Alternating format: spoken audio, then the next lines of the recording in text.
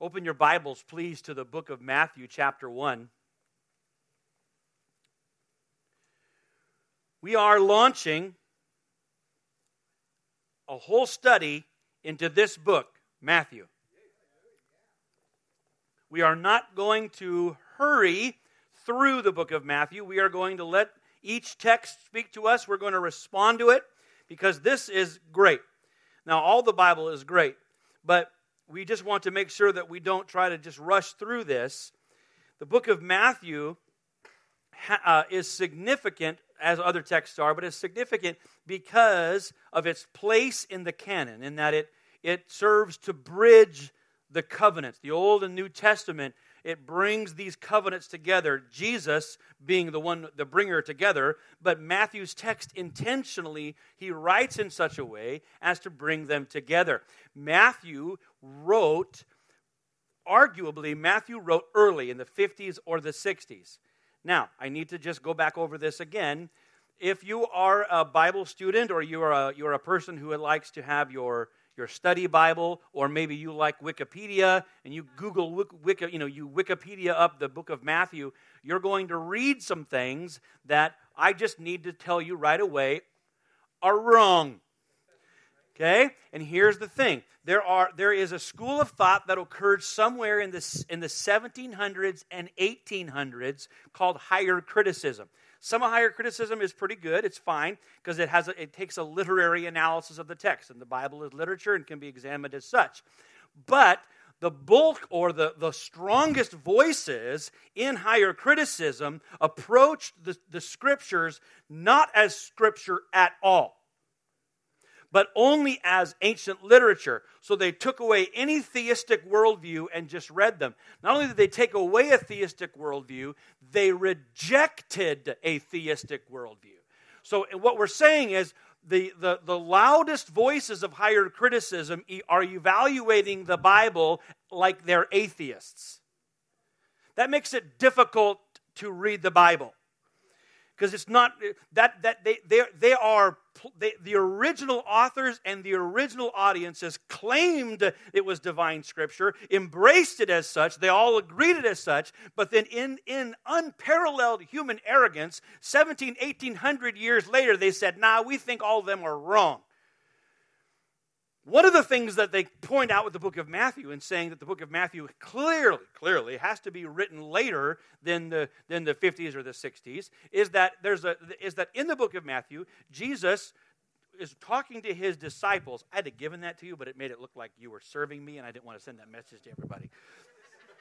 I saw you reaching for it, but I thought, no, I don't want them to think, oh, here, you take this.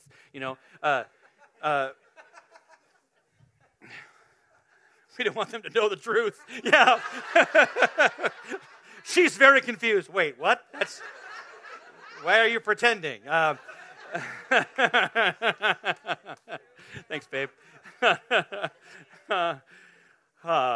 In the book of Matthew, Jesus is with his disciples, and they're walking out of the temple in Jerusalem, and the disciples are saying, Master, isn't this place cool? Look at all this stuff. And Jesus turns to them and he says, you think this is great? And he says, not one of these stones will be left on top of the other. And then that happened. This is 30-ish AD that Jesus says that, allegedly. And then in 70 AD, it happened. The Romans came in and they dismantled the temple brick by brick. Not just because they were mad at the temple, but because they wanted the gold that was inside all and interwoven in the whole thing. They wanted to extract any wealth that was there. It was theirs by right of plunder, so they plundered. And literally, every stone was removed. The higher criticism people say, well, clearly, because it's impossible to know the future, therefore Matthew had to have been written after the temple was destroyed. So now there's the rub. Now you just have to acknowledge that the rejection of God, the atheistic mindset says that Matthew has to be written later, probably not even written by Matthew, etc. et al. They say all kinds of things. But remember, these are the same voices that brought us Freud. The 17 and 1800s, the German thought, here you have, not thinking it's German, but this is in that season, these are the same voices that brought us Freud and Darwin.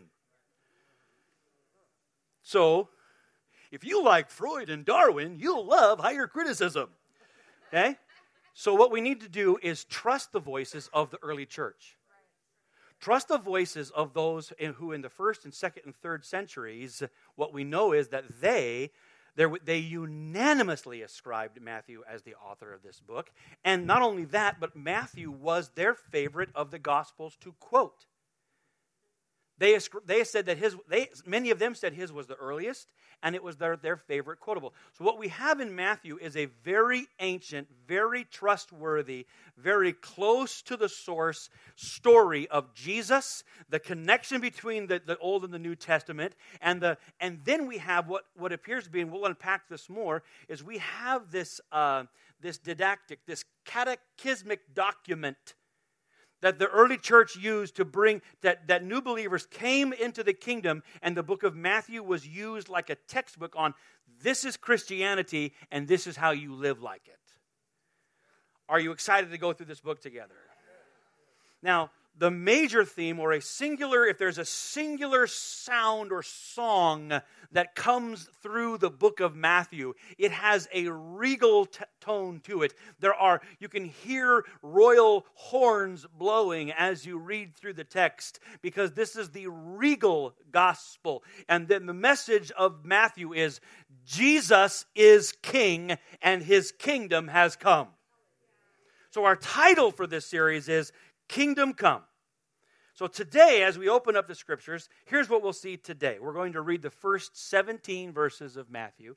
Here's what we'll see, just straight up. These are the 3 points that we're going to emphasize. Number one, Jesus is the fulfillment of God's promise. Secondly, we will see Jesus is the evidence of providence. And thirdly, because of Jesus, we can trust God to keep his word. Matthew begins, as we all know, Matthew is one of the two gospel writers that begins his text with a birth narrative. There's good reasons for that. We'll cover that next week. It's not just so that we'll have cute Christmas stories. It's really, really important. But even before the birth narrative, Matthew starts before the birth of Jesus, and he gives us the story of Jesus' lineage through the nation, through the generations. In other words, Matthew starts off with the first 17 verses. Don't get upset with me, but I'm just going to tell you what you know is true. He starts off with 17 verses that all of you skip. Don't start sassing and writing me letters. Here's the deal. You can brag, but you know you start at verse 18. All right, just razzing, simmer down. Here we go. Let's read the first 17 verses and see what these 17 verses say to us. By the way, I've already told you, there are the 3 points that we have this morning. Here we go. Are you ready? The record of the genealogy of Jesus the Messiah, the son of David, the son of Abraham. Well, that was worth shouting. I better say that again. The record of the genealogy of Jesus the Messiah, the son of David, the son of Abraham. All right, verse 2. Abraham was the father of Isaac, Isaac the father of Jacob, and Jacob the father of Judah and his brothers. Judah was the father of Perez and Zezrah by Tamar. Perez was the father of Hezron. Hezron was the father of Ram. Ram was the father of Amminadab. Amminadab the father of Nahshon. Nahshon the father of Salmon. Salmon was the father of Boaz by Rahab. Boaz was the father of Obed by Ruth, and Obed, the father of Jesse, and Jesse was the father of David, the king. David was the father of Solomon by Bathsheba, who had been the wife of Uriah. Solomon was the father of Rehoboam. I don't like that guy. Rehoboam was the father of Abijah, Abijah the father of Asa, Asa the father of great jumping Jehoshaphat. Jehoshaphat was the father of Joram, Joram the father of Uzziah, Uzziah the father of Jotham, Jotham the father of Ahaz, Ahaz the father of Hezekiah, Hezekiah the father of Manasseh, Manasseh the father of Amon, Amon the father of Josiah. I don't want people to ever say my name like that in history. And Brian, boo. Anyway, God help me to live different. Josiah became the father of Jeconiah and his brothers at the time of the deportation or the exile to Babylon. After the deportation to Babylon, Jeconiah became the father of Shealtiel. Shealtiel became the father of Zerubbabel. Zerubbabel became the father of Abihud. Abihud the father of Eliakim. Eliakim the father of Azor.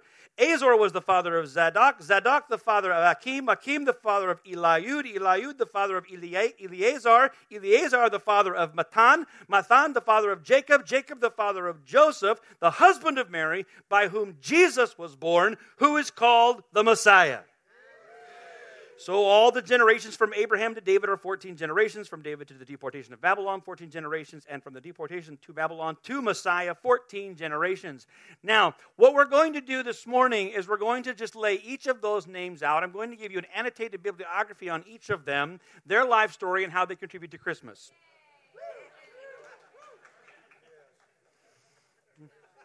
Thanks for playing along, babe. No. How do these names affirm that Jesus fulfills God's promise and proves his providence? And ultimately, how does this list of names give you and I confidence today that God will keep his word? How's that? Let's take a look. First of all, we know that God keeps his word because Jesus is the fulfillment of God's promise. Because God promised the Messiah. Jesus is the expected one. Now, Matthew's audience, Matthew's original audience, were primarily Jewish believers. And these names are important because they are important to that original audience. That original audience needed the encouragement. They needed to know. See, to them, lineage, history meant something. It connected them to, they needed the evidence that this person, Jesus, was connected to the people that were connected to the promise. And so Matthew lays out the evidence. He lets them know everything they need to see. He lets them see that Jesus is the hope of Israel and of the whole world. And here's how he does it. It's so cool. Now this is going to happen again and again in Matthew. Matthew is going to use words, use phrases that either are a direct quote of the Old Testament. Sometimes he alludes to the Old Testament. And sometimes the Greek document is actually quoting or alluding to the Septuagint, or the Greek version of the Old Testament. Matthew's brilliant in that way. There's some Hebrew references and then some Septuagint references. His first words are a reference to the Septuagint, the genealogy of Jesus the Messiah. If you and I are reading that as Matthew's audience, familiar with the Septuagint, the Greek version of the Old Testament, boom, that's the first thing we are is hit with this massive whoa. Because the first time we read, in fact, the only times we read the phrase, the genealogy of, those words in the Septuagint are in Genesis. Genesis chapter 2 and verse 4 says, this is the genealogy of the heavens and the earth. So they read genealogy of, but it says Jesus Christ. So what the first thing that Matthew's readers know is this. This is a new creation. It's not a new idea, but this is a new thing that God is doing. Then the next time they read this is in Genesis chapter 5 and verse 1, when it says this is the genealogy of Adam. The first man, the progenitor, the originator of the human race, Adam. And Genesis starts with his name. But now Matthew says this is the beginning of the genealogy of Jesus Christ. This is about something brand new. This is about a new heaven and a new earth and a brand new humanity. Listen, you gotta, whoa! You just reading that in English, you might not know that. But whoa! Matthew's audience is in shock. He is throwing down the gauntlet boldly about what the birth of Jesus Christ means. Something brand new. Not a new idea, but a new creation and a new life. Then note the first anchors that Matthew gives us. He says that Jesus is, first of all, the son of David. If Jesus is the son of David, then Jesus is the heir to the throne. The first thing he says, Jesus the Christ, the son of David, he's the heir to the throne. What's the second name he gives right away? He is the son of Abraham, which means he is the heir to the throne, and Jesus is the heir of the promise.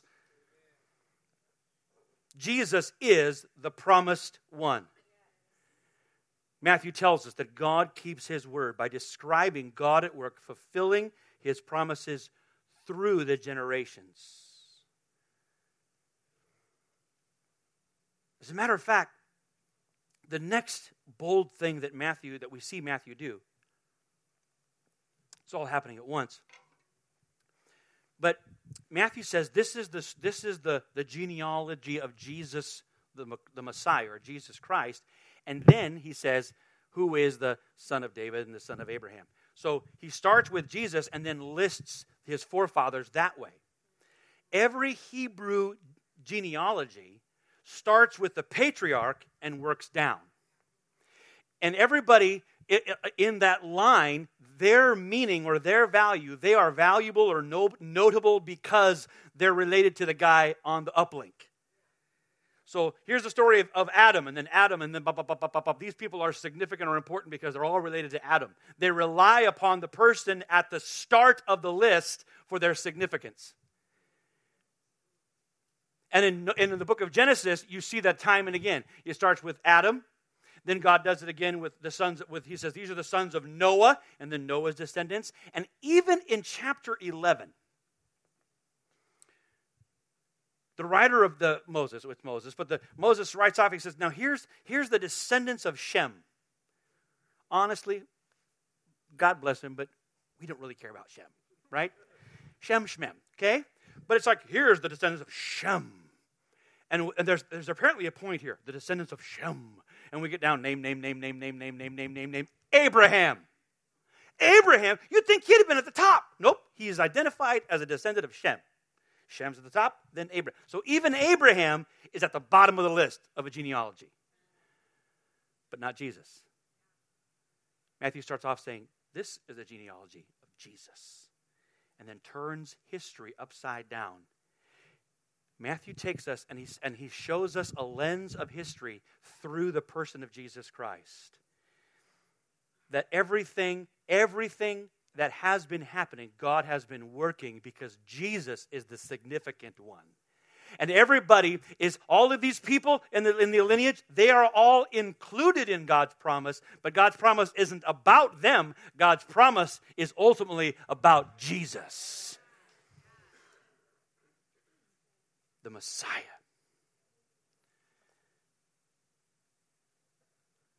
This reminds us, friends, that God's plan to save and to rule is not a plan that fits into your life. You have the opportunity and the invitation to fit into God's plan. Therapeutic preaching always wants us to say, hey, tell people how this fits into their life. Shrink the Bible, recreate God in their own image so that they can take God as a cute little idol, as a little bobblehead, stick him on their dashboard and take him home.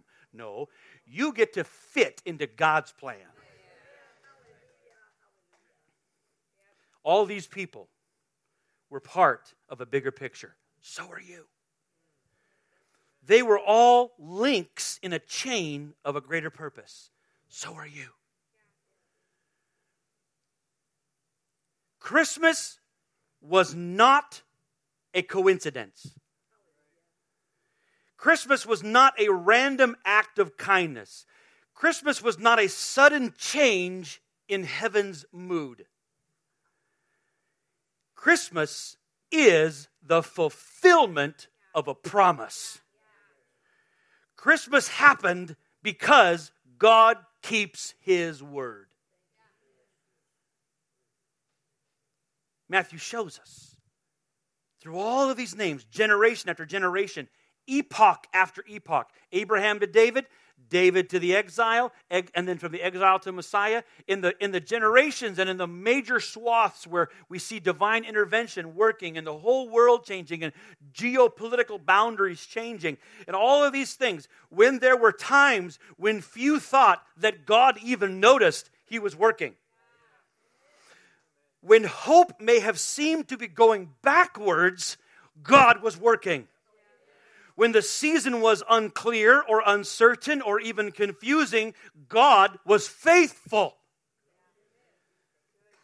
You and I can see in hindsight with clarity this: God keeps His promise through the generations.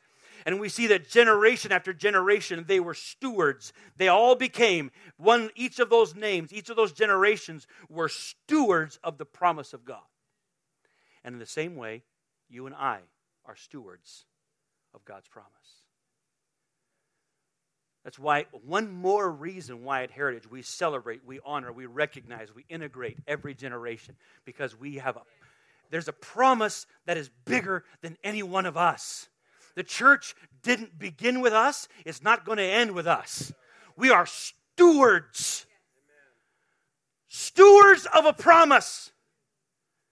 Jesus came, He fulfilled the promise of the Advent, the promise that Messiah would come, but His coming, as we've already recognized this morning, that there is a promise yet to come. That you and I are stewards not only of a promise that we have received in the coming of Christ, but we also possess a promise that is yet to come, greater even than the promise that's already been fulfilled. 2 Corinthians chapter 1, verses 19 through 22, Paul writes, "For the Son of God, Christ Jesus, who was preached among you by us, was not yes and no, but is yes in Him." Listen to verse 20. "For as many as are the promises of God in Him," Christ, "they are yes." Jesus fulfills every promise of God. Therefore, also through Him is our amen to the glory of God through us. Jesus, He is the fulfillment of every promise, and Jesus is the guarantee of every promise to come. You feel that? Jesus means God keeps His promises. He will keep it. He has kept His promise, and because He has kept it, He will keep it. And you and I are stewards of the promise of Jesus, that He came, that He did it, that He's the same yesterday, today, and forever, and that He's coming again. Merry Christmas. Secondly, this passage also affirms that Jesus is the evidence of God's providence.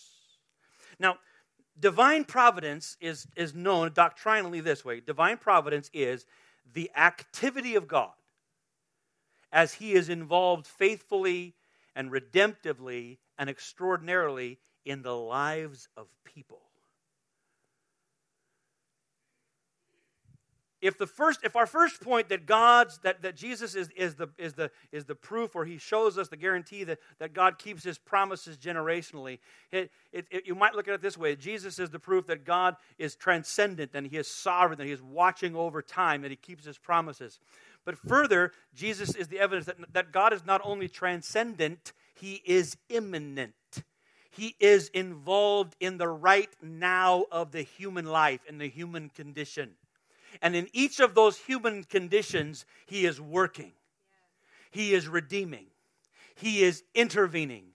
He is calling. He is protecting. He is challenging. He is teaching. He is rescuing. He is restoring. He is redeeming. And He is causing all things to work together for the good of those who love Him and are called according to His purpose. This is providence, and this list of names shows us that God is working in the details of human lives.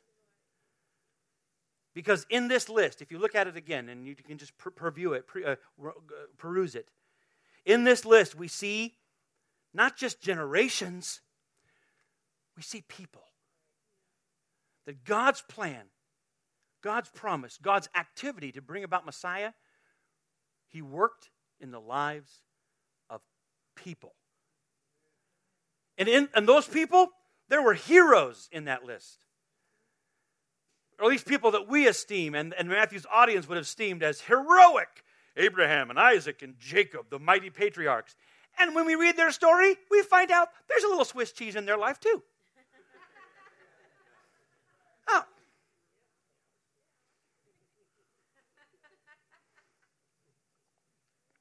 We see heroes and patriarchs, and we see failures. We see the unlikely. We see the outcast. They're all included. Providence invaded all of their lives. In all of these lives, we see that God was working. He was redeeming. He wasn't causing pain or approving of their failure, but He was redeeming it all and working through it. God keeps His word. Abraham, Isaac, and Jacob, showing us that Jesus is the fulfillment of the patriarchs' great promises. But also we read Tamar, Rahab, Ruth, and Uriah's wife. All women. Look at this 21st century room like, well, yeah, duh. All boss babes. I have no idea. But understand that women were excluded from Hebrew genealogies. Women weren't part of their story, but they are part of God's story. And these women were either all Gentile or were married to Gentiles. Strike two. Tamar. What? Tamar was the widow who was the Canaanite woman, widow rejected by her husband's family, who became pregnant by, let's say, nefarious means, but whose life was used by God. That's providence. God keeps His word. See, God's the hero. He's the hero of the story. Rahab. No, there isn't any way to change that situation. Rahab is the prostitute turned patriot. Rahab became the great something or another, great of Jesus. That's providence. He can't lose. He will not lose. Uriah the Hittite's wife. That's Bathsheba. We all know about Bathsheba. And it'd be easy for us in history to just dismiss her, but look what God did. Listen, the scandal that shamed her, God redeemed to fame her.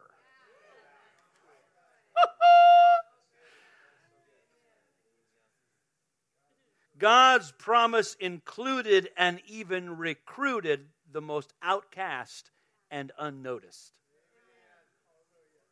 Also in this list, against my better judgment, Lord, no, just kidding. In this list is the fool Rehoboam, the son of Solomon, whose arrogance divided the kingdom until both kingdoms collapsed.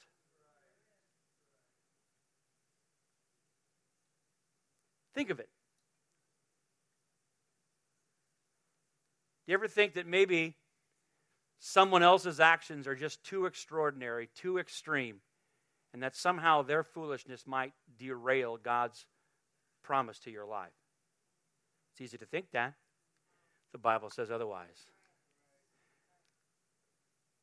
Then you have the revivalist Hezekiah, who restored worship in the nation of Judah after generations of idol worship. And then his son, the rebel Manasseh, whose sinful leadership sealed Judah's fate and sent them into captivity.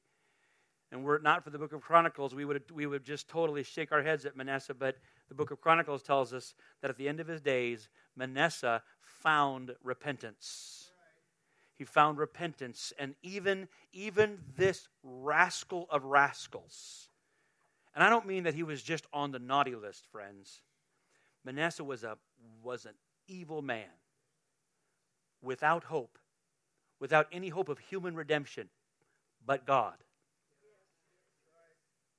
Providence found its way into Manasseh's life and turned him around.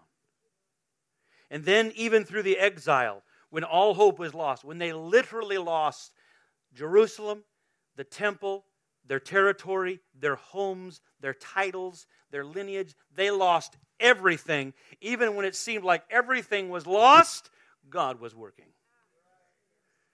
People's failures did not derail the promise of God.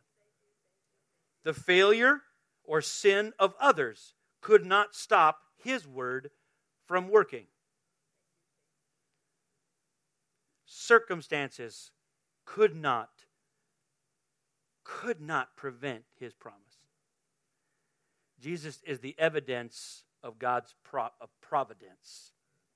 God is faithful, and He will extraordinarily care for your life.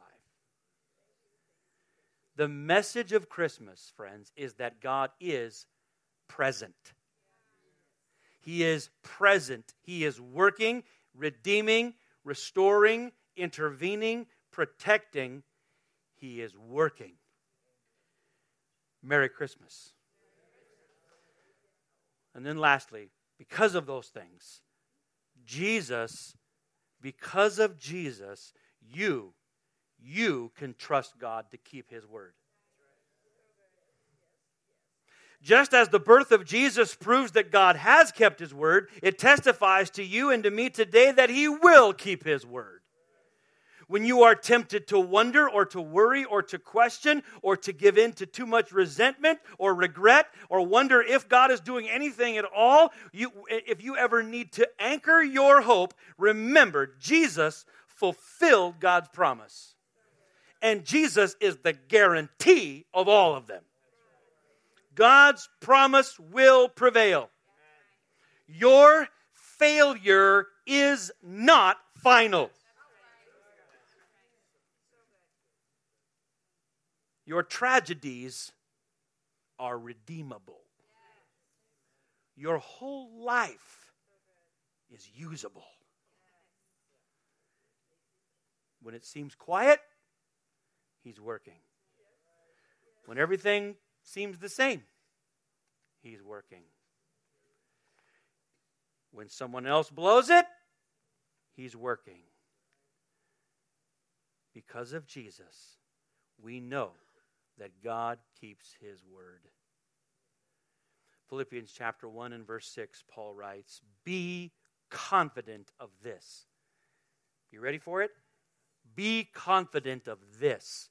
He who began a good work in you will carry it on to completion until the day of Christ Jesus. Jesus is the fulfillment of God's promise, the evidence of His providence, and because of Jesus, you can trust God to keep His word. Merry Christmas. Let's stand. Let's stand and give God praise. Can we do that? Let's give Him praise. Lord, we give You thanks. Lord, we give You praise. Come on, church, let's just give Him thanks. Would you give Him thanks? Lord, we thank You. Lord, we praise You. Lord, we thank You that You're faithful and You're good. It's the only response, to trust Him, trust Him, trust Him. Lord, You are the way maker. You are the promise keeper. Thank You, Lord, for all of that. Thank You, Lord. Now, Father, in the name of Jesus Christ, I pray over Your house. I pray over Your church for Heritage people. I pray, Lord, that this season, as we enter in, Lord, the Christmas season, that we will start the same way that Matthew has started for us. That we will be reminded that You are a promise-keeping, providence-working, word-keeping God. Because of Jesus. Because of Jesus. Because of Jesus. If you have an amen, why don't you let it out? All right, friends, don't forget, we're going to gather to sing our hearts out on Wednesday night. We hope to see you there. On your way home now, say something kind to somebody. Make sure to say something kind. God bless you.